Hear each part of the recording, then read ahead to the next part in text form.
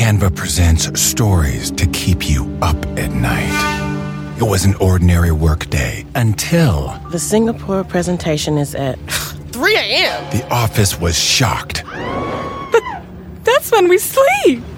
Maya made it less scary with Canva. I'll just record my presentation so Singapore can watch it anytime. Record and present anytime with Canva presentations at canva.com. Designed for work.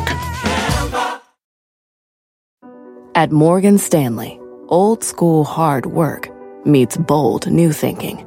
At 88 years old, we still see the world with the wonder of new eyes, helping you discover untapped possibilities and relentlessly working with you to make them real. Old school grit, new world ideas. Morgan Stanley. To learn more, visit morganstanley.com/whyus. Investing involves risk. Morgan Stanley Smith Barney, LLC. My mission is simple, to make you money. I'm here to level the playing field for all investors. There's always a bull market somewhere, and I promise to help you find it. Mad Money starts now. Hey, I'm Cramer. Welcome to Mad Money. Welcome to Cramerica. Other people want to make friends? I'm just trying to make you some money. My job is not just to entertain, but to educate, teach you, and, of course, put it into context. So call me at 1-800-743-CNBC or tweet me at Jim Cramer. For 2 straight months, this market was driven by FOMO, fear of missing out. That's what happens when you watch stocks go ever higher and you decide, oh, what the heck, I went in. I can't afford to miss this move. Oh, boy, those were the days. We sure don't have FOMO anymore, do we? Instead, after another ugly session where Dow lost 133 points, getting to be a pattern, S&P declined 0.65%, NASDAQ fell 0.93%, we've got FOBs, fear of big sellers.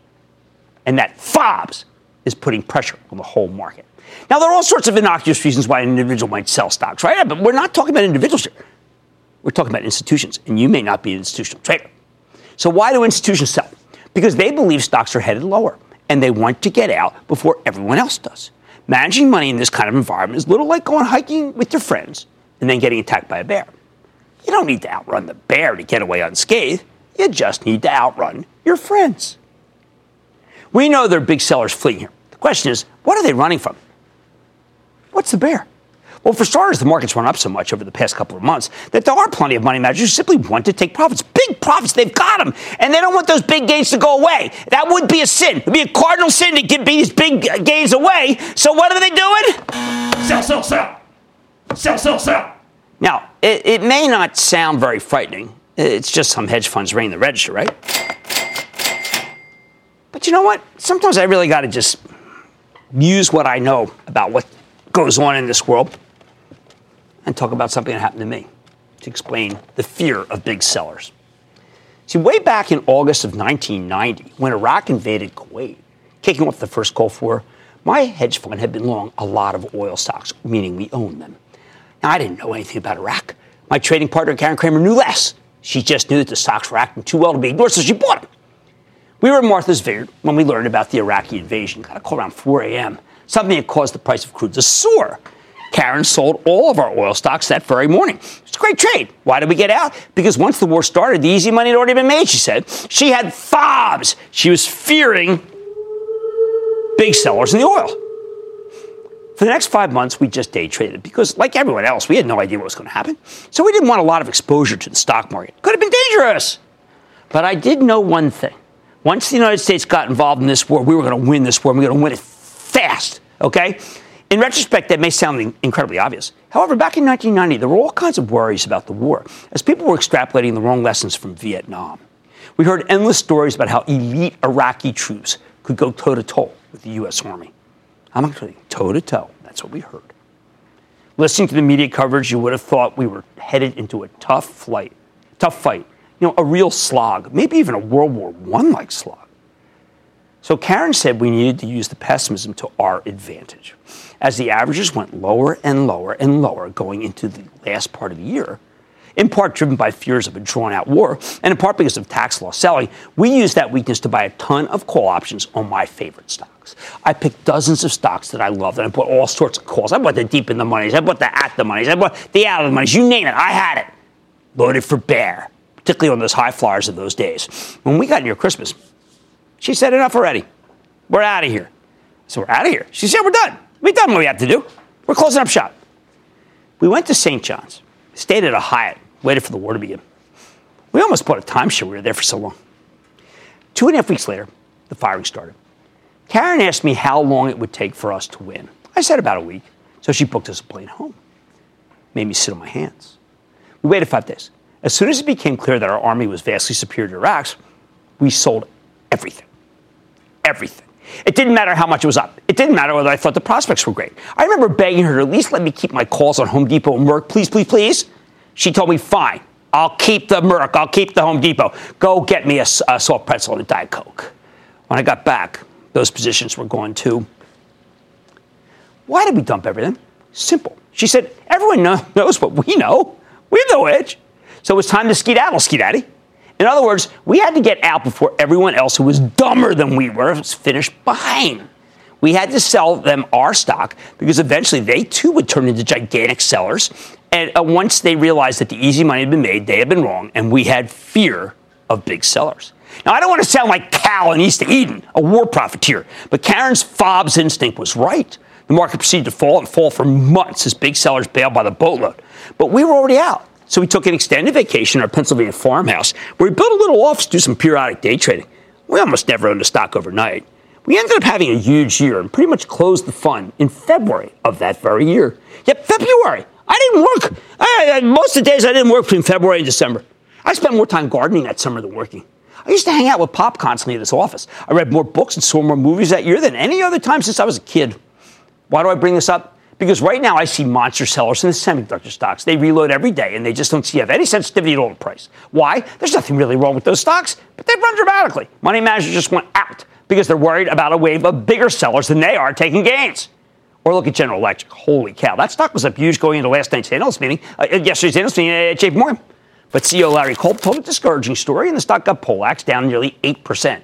GE was vulnerable because the stock had rallied so far, so fast, up 54% from the bottom before today. So you had plenty of investors who simply wanted to ring the register before the big institutional shareholders started selling once they realized that 2019 would be a real bummer of a year. I see fear of big sellers everywhere in the cloud stocks. How about the Cloud Kings? They were flying high going into Workday's fantastic quarter last week. But when Workday went down on what was an amazing result, people, that was the signal to hedge fund managers that it was time to start fearing their fellow investors, their fellow bears, and they wanted to outrun the other guys.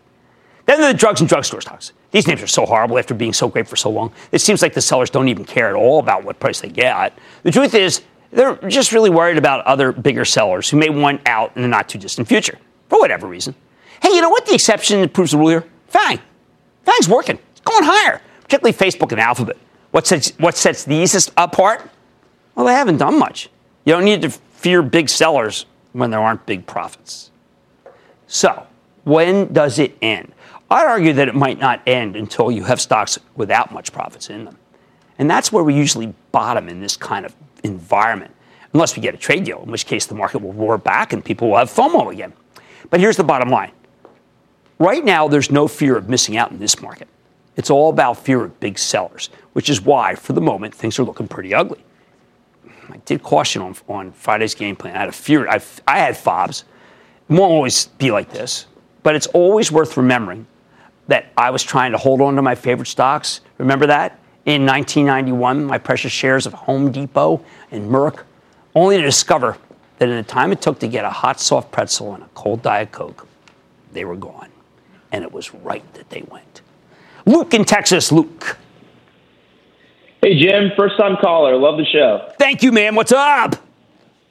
My question today is on Tesla. With the electric vehicle market becoming increasingly competitive from players such as Volvo and Ford, and even the recent partnership between Mercedes and BMW, Tesla's $110 off their all-time high and released their new Model Y on March 14th. Is Tesla in a spot where you'd feel comfortable buying, Jim? First, I want to belittle some of the chatterheads who on Twitter keep saying that, listen, I kept them out of it. I didn't like it at 50, went down. That was a great call. Went back up. And I said, you know what? it's jump ball Tesla. You do whatever you want, because if you love the car, then I know you might want to own the stock, and I still feel exactly that way. If you love the car, I know you want. I'm not going to talk you out of the stock. I don't like the balance sheet. I think the man's a visionary. Curtis in Kentucky. Curtis. Hey, Jim. Booyah. Booyah. Thanks for the opportunity to talk to you. My name's Curtis, and I'm calling from Fort Knox, Kentucky. My question is about BlackBerry Cylance. I bought a large amount of shares upon hearing of their acquisition of Cylance last month. They seem to be firing on all cylinders at the moment with their software and cybersecurity business, especially with their deal announced with Verizon today. Right. Is BlackBerry Cylance reinvigorated? Is it reinvented? I'd love to hear your thoughts and recommendations. Well, first, you're absolutely right about the intellectual property. It's just fantastic. Second, I've got to tell you, when you mention Verizon in the same sentence as BlackBerry, what I say is just go buy Verizon. VZ is very, very good. As a matter of fact, it's better than Operation Grand Slam. How about Paul in Texas, please, Paul? Hi, Jim. Thank you for taking my call. I appreciate you and the work you do. Thank you. My question is in regards to Lumber Liquidators, the stock price and how it's been beaten up over the years. Has the stock bottomed, or do you expect Lumber Liquidators to provide stronger guidance after announcing their fiscal year 2018 results? And do you think there will be something there that can finally give the stock some positive momentum? Well, like Special Agent Sam Gerard, I don't care. What here is that you want to own is Home Depot. It's what I did a video today about Home Depot because it's owned by my charitable trust. You can follow along by joining ActionAlertsPlus.com club. I would feel great if Home Depot went down and I could buy more. I don't know what I'd feel if Lumber Liquidators came down. Too dangerous. How about Dale in New York, please? Dale.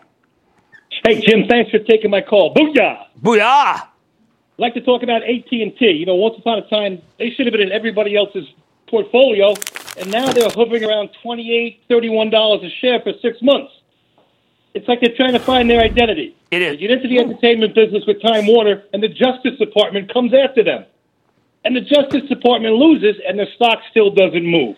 Now they need to pay down debt. They have to pay down debt. They have to pay down debt. And I don't know if I've mentioned it, but they've got to pay down some debt. If they do that, the stock is going to go up. That's what has to happen right now. The really good acquirers, they start paying down that debt immediately. Okay, right now we got a fear. We have a fear of big sellers. FOBs, and it's coloring everything, including a lot of good stocks you own. On Man Money tonight, with news that Dollar Tree is shaking things up, closing almost 400 family dollar stores underperformers, and changing the names or rebannering hundreds more. Is this stock still a bargain after its giant move today? Or did you miss the discount? Don't miss my CEO exclusive. Then Kramer fame Bristol Myers joins me tonight in response to the critics of the Celgene deal, who are Myriad. And clean up on aisle 3. Last week's news that Amazon is planning to open dozens of grocery stores closed stocks in that space to sell off again. But are the worries warranted? I'm browsing the aisles. So stay with Kramer. Don't miss a second of Mad Money. Follow @JimKramer on Twitter. Have a question? Tweet Kramer. #MadTweets. Send Jim an email to madmoney@cnbc.com or give us a call at 1-800-743-CNBC. Miss something? Head to madmoney.cnbc.com. BP added more than $70 billion to the U.S. economy in 2022 by making investments from coast to coast. Investments like building charging hubs for fleets of electric buses in California and starting up new infrastructure in the Gulf of Mexico. It's and, not or. See what doing both means for energy nationwide at bp.com/investing in America. Welcome to the Canva guided meditation for stress at work. Impending deadline? Generate Canva presentations in seconds. So fast. Brainstorm got too big? Ooh. Summarize with AI in a click. Writer's block? Release with Canva Magic Write. Magical. Stress less and save time at canva.com. Designed for work. VR training platforms, like the one developed by Fundamental VR and Orbis International, are helping surgeons train over and over before operating on real patients. As you practice each skill, the muscle memory starts to develop. Learn more at meta.com/metaverseimpact. How do you land your dream job? It starts by acing the interview. Learn exactly what hiring managers are looking for with CNBC Make It's new career-boosting online course. Get the limited time offer. Register now at cnbcmakeit.com/courses.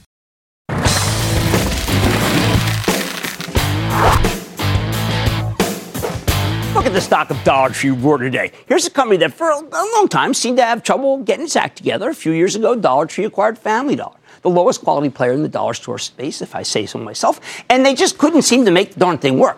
It got so bad that earlier this year, the activist investors at Starboard Value took a position in the company and started pushing for a sale of the Family Dollar business.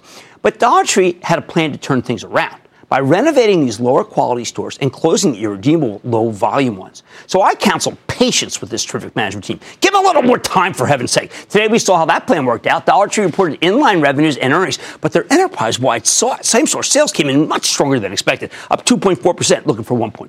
And while management's guidance appeared light at first glance, there's a lot of noise in these numbers, including an assumption that the tariffs on Chinese imports rise to 25%.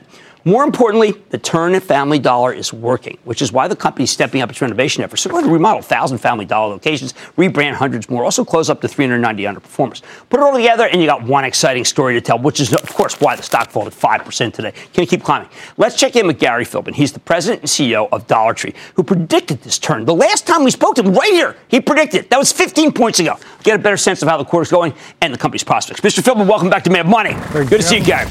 Congratulations. Thank you. Congratulations on what you're doing. Good to be back. Now, okay, so here's the key thing. Can you have a Family Dollar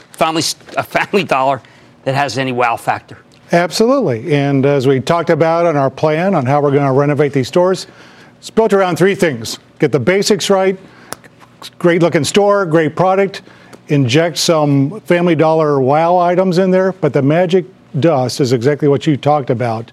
Can we put some Dollar Tree items in there that's a surprise for the customer when she walks in the store? Well, that's what we like. And I have to tell you, when I go to my Family Dollar, I know exactly what I'm going to get. When I go to my Dollar Tree, when I walk in, I never know what I'm going to get. And that's part of the hunt. Well, it is. It's thrill of the hunt. That's what we've built Dollar Tree on for all these years, right? And our customers know everything's $1. But they're going to find something new every time they come in. Okay, everything's $1, but when I read through the lines, I read closely, you're open to other ideas. I bet you will be testing some things that may be $5. Well, I doubt it will be $5. But really, seriously, what we put into the release today was we've tested before. Right. This is not something that is strange to us. We want to get off the table. Of course, we're going to test. And we're going to test things that stick to the brand. Right. And Dollar Tree is known for wow first and foremost in the dollar price point. And what can we add to that? How about H2? What's going on there? Well, H2 is our name internally for the renovation program. Right. And for us, it's 1,000 stores that we're going to renovate.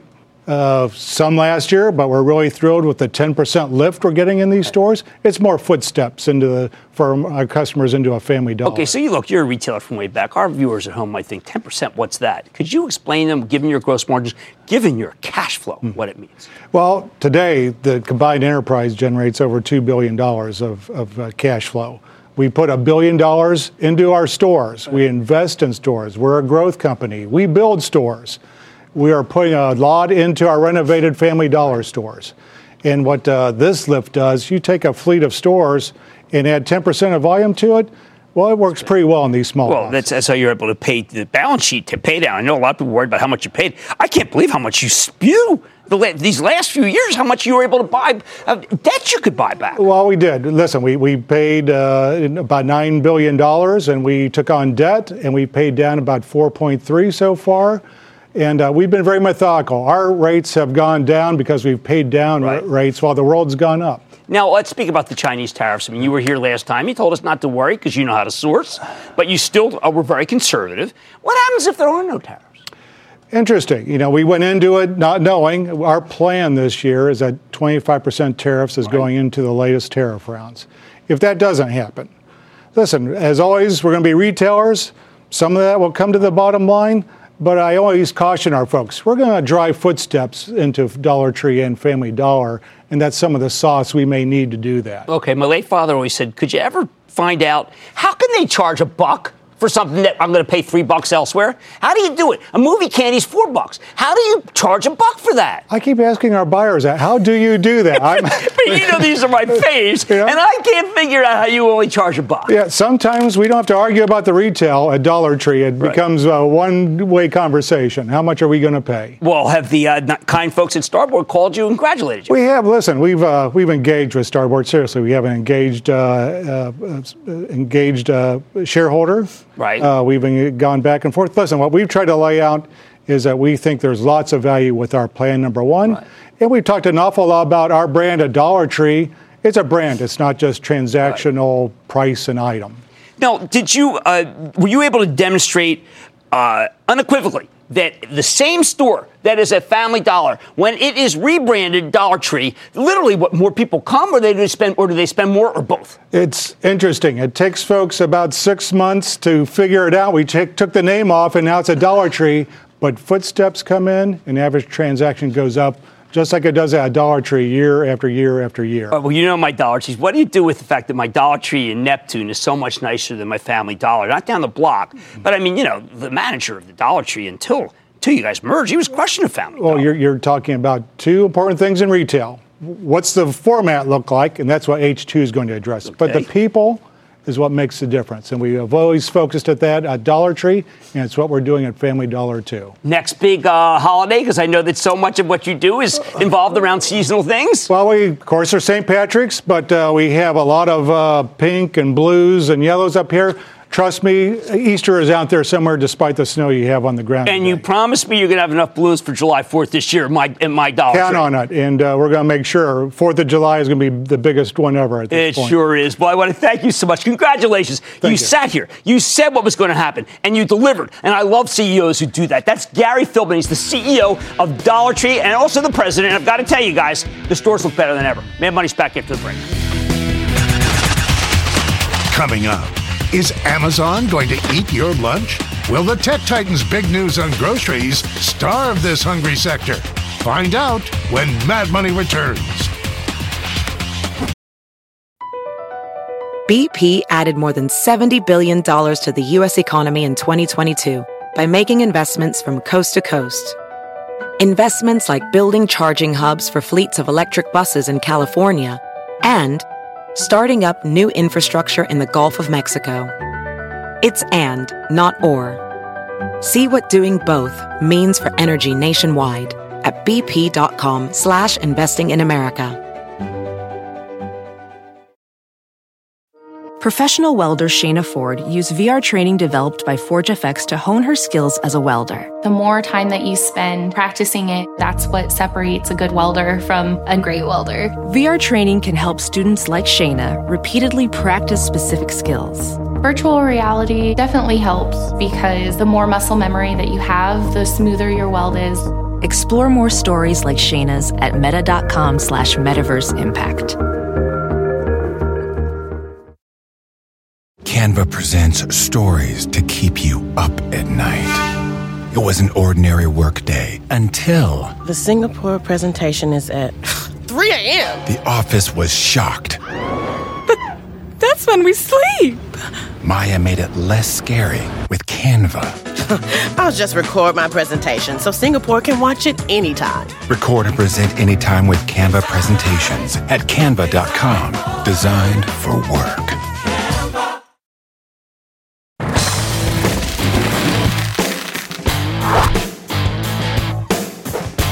Can you believe it's only the beginning of March? This new year has been so hectic that the things that happened 2 months ago already feel like they're from another era. Just think about the deal to end all deals in the big pharma space. Bristol Myers taking over Celgene in a cash and stock transaction that was valued at $74 billion when announced on Jan 3rd. That was only 2 months ago. When we first learned about the transformative acquisition, Wall Street was highly skeptical, and Bristol Myers plunged more than 13% single session. A lot of investors were worried that the deal was being done out of desperation on both sides. Merck's got a competitive cancer franchise to Bristol. It's done exceptionally well in head-to-head trials. Celgene faces a tough patent cliff for its crucial lucrative blood cancer drug, Revlimid. But CEO Giovanni Caforio, I thought, told a compelling story when we spoke to him at the J.P. Morgan Healthcare Conference about the synergies, about the positives. We like what we heard. Since then, the stock's been able to erase those losses. Not bad, huh? Now, though, there's a new wrinkle. First, Wellington, an 8% shareholder, announced it doesn't support the transaction, calling it risky and expensive, suggests there are better ways to create shareholder value. Then earlier this week, an activist firm, Starboard Value, these guys are all over the place, took a position in Bristol and published a letter to management arguing that the Celgene deal is poorly conceived and ill-advised. They want to get other shareholders to block the acquisition. They're even sending letters to you if you're a shareholder. So today, Bristol-Myers released an updated slide deck highlighting the virtues of the Celgene transaction. Starboard fired back at me with a letter. This thing's getting really intense and confusing. So let's take a closer look with Giovanni Caforio. He's the chairman and CEO of Bristol-Myers Squibb, and get an update on where the Celgene deal stands and why it makes sense for you if you're a shareholder. Giovanni, welcome to Mad Money. Good to see you, sir. Have a seat. Thanks for having me. Excellent. Now, this has gotten very difficult we have many viewers who own shares in Bristol-Myers. So first, before we go into a little bit deeper, again, just trace out the rationale about what this does for the bottom line for Bristol-Myers shareholders. Well, Jim, I'm very excited about the deal. It's a great deal. The transaction is strategically very strong. It creates the number one company in oncology, number one cardiovascular franchise, very strong presence in autoimmune diseases. It generates value for shareholders from day one, and it provides a path to sustainable long-term growth for Bristol-Myers Squibb. I think we're going to be launching 6 new medicines in the first 24 months. Now, I think it's important you point that out because all I hear from some of these unhappy shareholders is that, look, Celgene's just Revlimid. They never talk about the 5 late-stage products with near-term approvals that I don't think were in the stock, so to speak, given the price-earnings multiple. Well, those 5 products are either best-in-class, first-in-class. We're going to be launching in the next 12 to 24 months. They are de-risked, 3 of them from a clinical perspective. So you know our industry very well, Jim. It's all about bringing new innovative medicines to patients. We have a great opportunity when we bring the 2 companies together to bring even more medicines to patients. One of the things that has irritated me about the critics of this is I say, well, who would know more than Giovanni to be able to analyze this? You guys know how to do deals. You've also been through patent cliffs, and you've triumphed over them. Yes, absolutely. So, first of all, when you look at our sales today, 60% of our sales at Bristol-Myers Squibb come from products that we've launched in the last 5 years. We've managed successfully the renewal of our portfolio before. And in our industry, as you know, we know when products end their life, we lose patent, and that's why you need an R&D engine that generates more innovation. That's what this deal is all about. I know you talk to all your shareholders, and you're equal to all of them. An 8% shareholder, Wellington, is saying that there are better ways to create value for Bristol-Myers shareholders. Have they told you about better ways? You know, Jim, we do talk to all shareholders, and they're important to us, and Wellington is as well. We disagree with them. I believe this is the best deal for us. We have looked at the acquisition of Celgene, and we are acquiring a number of promising molecules in the pipeline. As I said, we will be launching potentially 5 in the next 2 years, but there is more than 20 in phase 1 and phase 2 clinical trials. This is the best deal for Bristol-Myers Squibb. As a board, as a management team, we are behind it. We can't wait to get started because it's a great company. Okay, Giovanni, I'm going to look you in the eyes and ask you a question. Were you approached by another company, and rather than become part of that company, you decided to stay independent and bought Celgene for a ton of money so that any potential acquirer would no longer pursue you? Jim, let me be very clear. If there had been an acquirer, we would have disclosed it. This is not a defensive deal. This is a great deal because we are creating an even stronger Bristol-Myers Squibb, well-positioned for long-term growth. All right, let's talk about the money. It does seem to me that the amount of money that Celgene is going to make versus what it was selling at, you stole the company is the way I look at it. But that's okay, because we had Celgene on. They want to get together, too. What does is it accretive? Do the shareholders make money within, say, 18 months if this deal closes? So first of all, it's accretive day one. From an EPS perspective, it's 10% accretive right away, and it creates a lot of value for shareholders. And the good thing is, the deal begins to generate value right away because we are going to be launching medicines from the very beginning. Now, when you sit down with your scientists and you say, look, this Revlimid does have a real patent problem, does anyone say, you know what, there may be some things with Revlimid that won't make it so it goes to 0 when it goes off patent? I think that as every medicine, Revlimid will lose patent. We looked at it very carefully. Right. It was a big part of our due diligence. We became comfortable that under many scenarios, the deal generates value for shareholders of Bristol Myers Squibb. But what really excited us and what excites me is the pipeline, because our industry is about new medicines to patients. We'll bring more new medicines to patients faster, and that's how you generate value in our industry in the long term. This will be a great company. Okay, I know Bob Hugan, previous CEO for a long time, coaches a daughter in soccer in Summit. One of the things he always told me was, watch the farm teams, watch the companies that we're buying shares of, because if they're any good, we got a great call on them. Have you looked at that farm team? We actually have, and one of the great strategies of Celgene was to create a network of alliances with biotech companies. We do that as well at Bristol Myers Squibb, and that's another element where we're complementary as a company. And we will have an R&D organization that balances internal innovation, what we do very well with great scientists from both companies, but also an extremely promising network of alliances with biotech companies.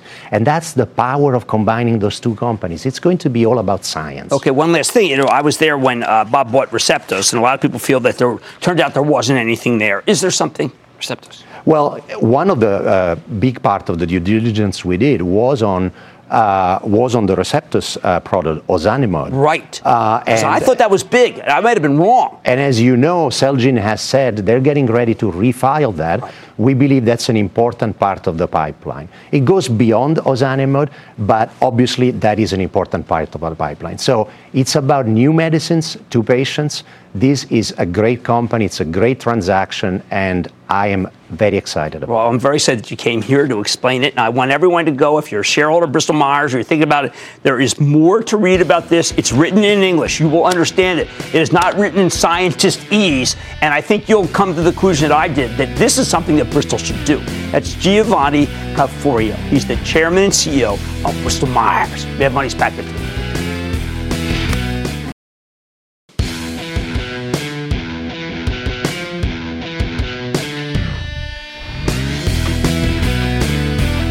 Every time Amazon tells us that it's gunning for a particular industry, people freak out.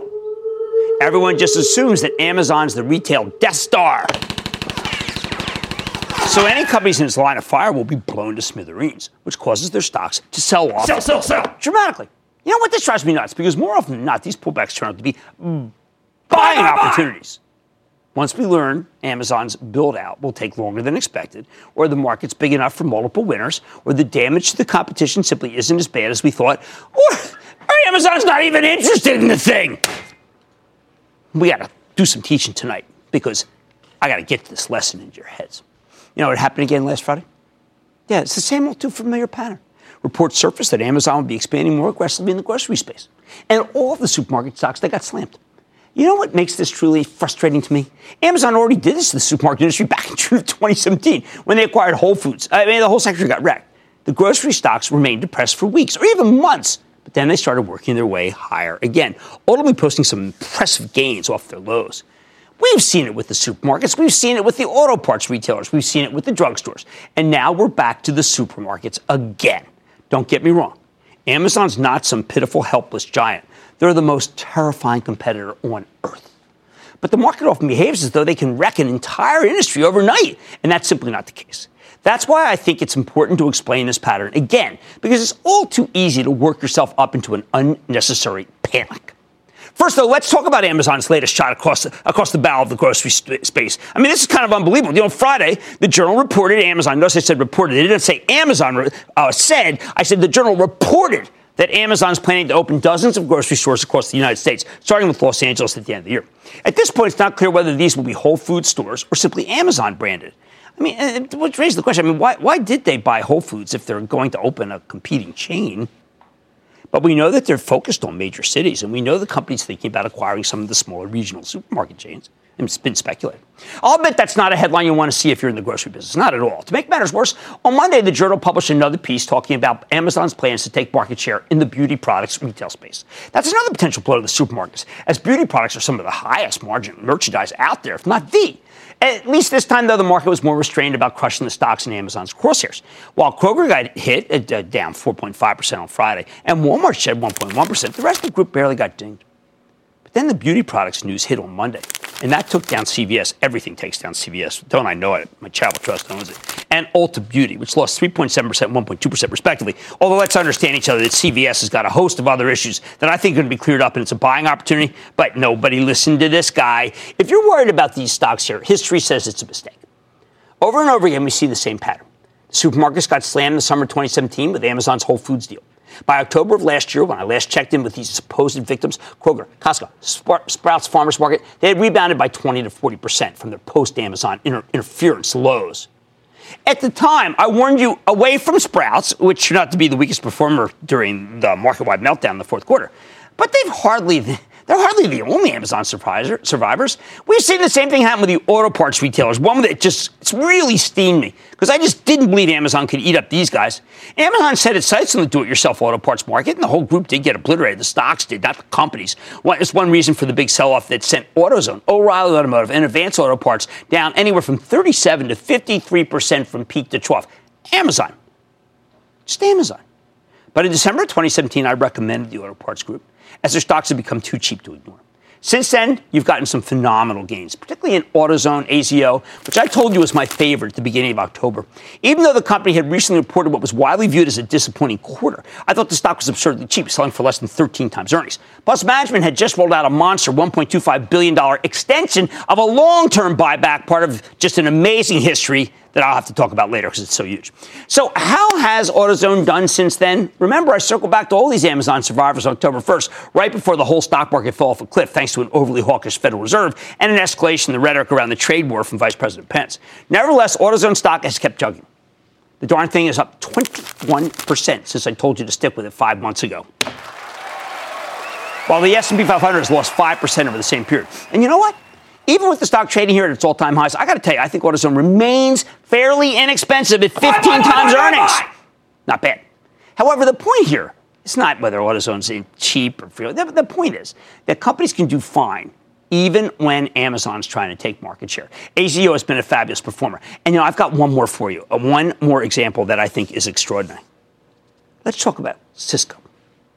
Last July, a Silicon Valley publication, which I don't read, called The Information. Well, I might check it out now. It's called The Information, posted a story titled, Amazon Web Services Targets Cisco in Networking. The thrust is pretty self-explanatory, isn't it?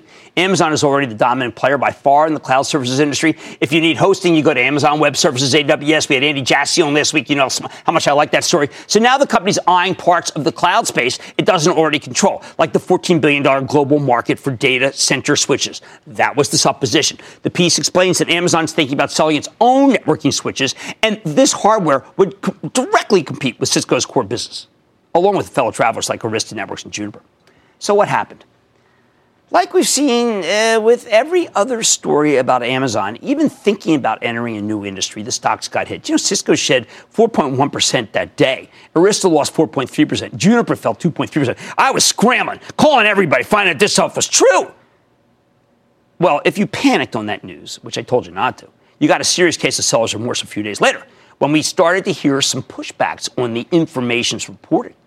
J.P. Morgan published a note saying that Amazon's planned to launch a commercial switching product within 18 months, and they tried to undercut the existing players on prices. They always do. But the piece also pointed out that Amazon Web Services would only have a limited impact on the networking equipment space. They're talking about data center capital spending from large enterprise customers, maybe a $2.5 billion opportunity, and that had been my supposition, too. And then a few days after that, MarketWatch breaks the news that Amazon Web Services may not be building any network switches for external sale at all.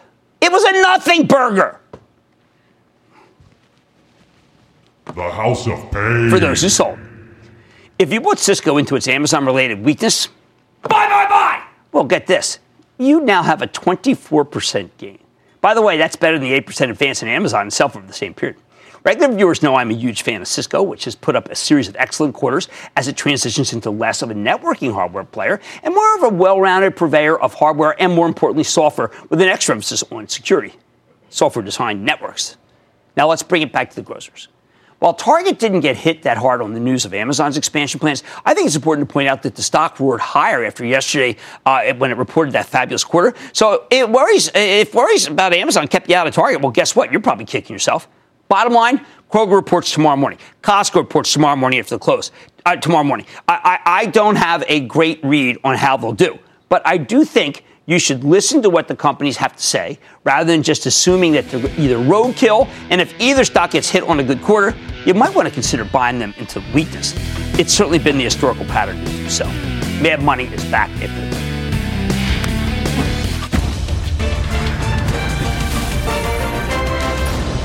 Tomorrow, kick off the trading day with Squawk on the Street. Live from Post 9 at the NYSE. David, you're a Triceratops. You're teamed with a Stegosaurus. And because Carl can pivot and do a little popular culture, he's actually present. He's in the present. True. We are paleo. But I don't wear a tie. It all starts at 9 a.m. Eastern.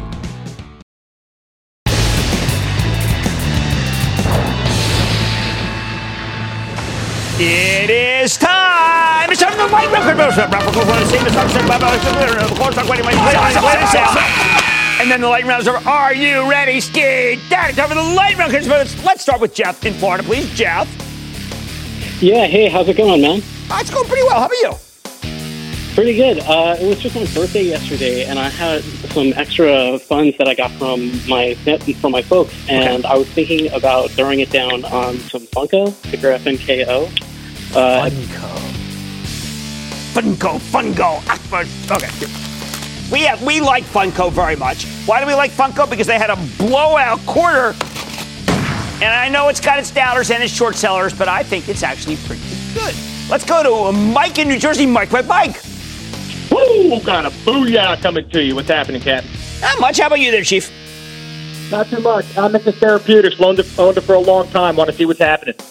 You know, it's a really good spec. When I did my biotech, I did a biotech Bible for the Street.com, and it came up ACES, but nothing's happened since. I don't know why. I like it. Let's go to Philip in New York. Philip. Hi, Jim. I really like your opinion on QEP Resources. I own the stock, and they have an offer on the table at $8.75 a share. And at the close the past couple days, it traded on very high volume. Should I buy or sell or hold this one? I do not know about that. I know it's Vantage. I've got to do more work on the acquisition. I will tell you, typically I say ring the register. There's only been one deal that I've said to hold on in all the years, which was the NXP Semi, because I thought that they lowballed it. But otherwise, sell. Let's go to Jesse in Pennsylvania. Jesse. Booyah, Jim. What's going on? Not much. Hanging out. How about you? I was calling in to see what you thought about Turning Point Brands. I'm going to say something bad. And I don't mean to, because I'm not recommending stock. But when Gottlieb, whom I loved, the FDA, when he left, it was really great news for tobacco. Because this man was on a mission. We have so many people dying of lung cancer in this country, and he wanted to stop it. He's a great man, and that's why Turning Point's been strong, and that's just terrible. I don't want to recommend tobacco stock. Didn't mean to the other day when I did it off the charts. That was someone else, and I used their chart. Let's go to Andrew in New Jersey. Andrew! Hi, Jim. It's Andrew, a big booyah from New Jersey. Jim, I have Sirius XM radio stock. Should I hold it? Stock has lost its mojo. Sirius has lost its mojo. Why? Because auto sales have lost their mojo. I've been behind this since it was a little itty baby. I am losing patience. We need to see car sales pick up, or how about if we go to Allie in Maryland? Allie. Hey, Jim. How are you? Real good, Allie. How about you? I'm great. I just wanted to give a quick shout out to my business teacher, Mr. Mark. We love him. Rocks. Yep. And I also had a quick question about FedEx. What do you think about that? The transports, we're all talking about 9 straight days, this, that, so horrible, must be bad. Why do you think the Fed stopped tightening, for heaven's sake? I like FedEx. I know it's got 10 down. I think it has 30 up. I will take that risk reward any day of the weekend. That lends up to the conclusion of the Lightning Round! The Lightning Round is sponsored by TD Ameritrade. Take control of your financial future with the new madmoney.cnbc.com. Kramer's exclusive CEO interviews, full episodes, analysis, even your own soundboard.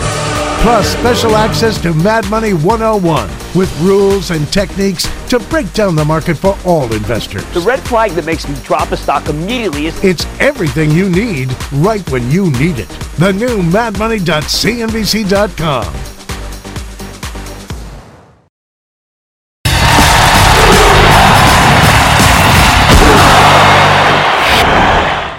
After a not so hot day for the averages, it's worth remembering that this market still has one huge positive going for it: buybacks.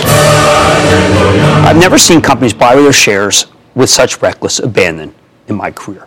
Sure, some of it's related to the tax cut leaving businesses with more money sloshing around, but other repurchase programs, particularly in retail, seem to be driven by something else. I believe that their stocks got too cheap during the December bear market, so lots of companies took advantage of that weakness to buy back a ton of shares.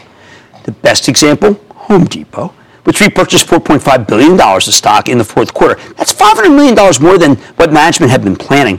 Now, that's a real commitment, and it sends a signal that the company's feeling good about its future. Given that Home Depot has total discretion when it comes to their buyback program, you have to figure they'd pare it back, not increase it, if they're really concerned about the way things were going. That's a major reason why we started buying Home Depot from my charitable trust, which you can follow along by joining the ActionAlertsPlus.com club. Good conference call next week. I'll explain this stuff. Of course, it's not like this is new behavior. Home Depot has shrunk its share count from 1.38 billion shares 5 years ago down to 1.12 billion today. That's an extraordinary 18% reduction. It's almost like the company's very gradually trying to take itself private. I think the buybacks will continue because Home Depot doesn't open a lot of new stores. Remember, it's an American company. Don't put up new ones every year. Instead, the company plows the cash into improving existing stores and rewarding its shareholders, both of which does a fantastic job at, and the stock's way low. I bet the Despot has a huge gardening season once the weather improves. It's their own Black Friday. So I recommend bringing some in here. And that's just one example. Lately, we've heard from a ton of retailers, some of which are spending big to reinvent themselves, yet they still have plenty of money left over to sop up stock. Target's putting up billions of dollars to work to make itself into a fantastic digital paradise. I don't know if you heard Brian Cornell the other day. Wow. While adding more small format stores to major cities. They added Florida in the lower part of Manhattan not that long ago. Even after all that, the company's buying back stock hand over fist. 5 years, share count reduced 17%. Kohl's has an aggressive small store expansion. They got that partnership with Amazon. The market hated these stocks today, but that was a good one. And I got to tell you, perhaps the best thing that Kohl's has got going for it, it has shrunk its share count by more than 25% in the last 5 years. Last night, Ross Stores gave a disappointing forecast with its weakness largely concentrated in women's apparel. The analysts on the conference call seem to be freaking out. It was a fashion miss. Those happen. What doesn't miss, though? The buyback. In 5 years, Ross has reduced its shares outstanding by nearly 15%. That's a growth stock. Maybe that's why the stock shrugged off this morning, selling, closed up. Who wants to unload shares when management seems poised to reload the buyback real soon? How about Best Buy, BBY? The electronics chain may have some quarters where it fails to deliver on the sales front, but Best Buy has layered on some terrific high-margin services. Plus, the company doesn't stand on the buyback, which has retired 17% of the share count in 5 years. Recurring pattern, huh? What makes these buybacks extra special is that all these companies I just mentioned have both sales and earnings growth. It's not always easy to walk and chew bubblegum in this business. Bed Bath & Beyond, BBBY, has repurchased a ridiculous amount of stock, but they might as well have shoved that money into the pizza oven at my wife's new restaurant in Brooklyn. Yep, that stock's been a terrible performer. Amazon keeps crushing the business. They don't have any growth at all. The core issue, though, is that if you want to sell the retailers here, you have to reckon with the fact that you may end up selling your stock to the companies themselves. And historically, that's been a very bad move. Just look at AutoZone, AZO, fabulous outperformer that I mentioned earlier in the show. The thing has been a juggernaut, in large part because of the huge buyback. Management's retired more than 24% of the share count since 5 years ago. I know it's tough to feel sanguine about the market right now. The fear of big sellers coming out of the woodwork is just palpable and just pervasive. But these retailers are true believers. That's why they keep buying back their own stock hand over fist. And it's why I think the best-run retailers can be excellent long-term investments, as long as you're willing to be patient and let their buybacks work for you. Stick with Kramer.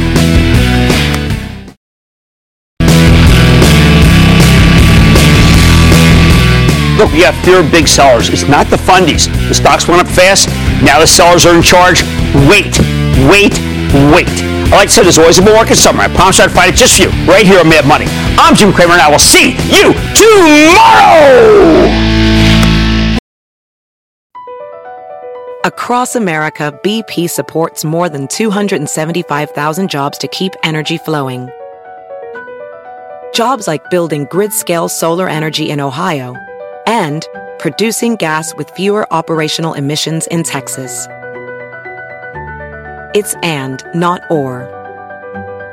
See what doing both means for energy nationwide at bp.com/investing in America.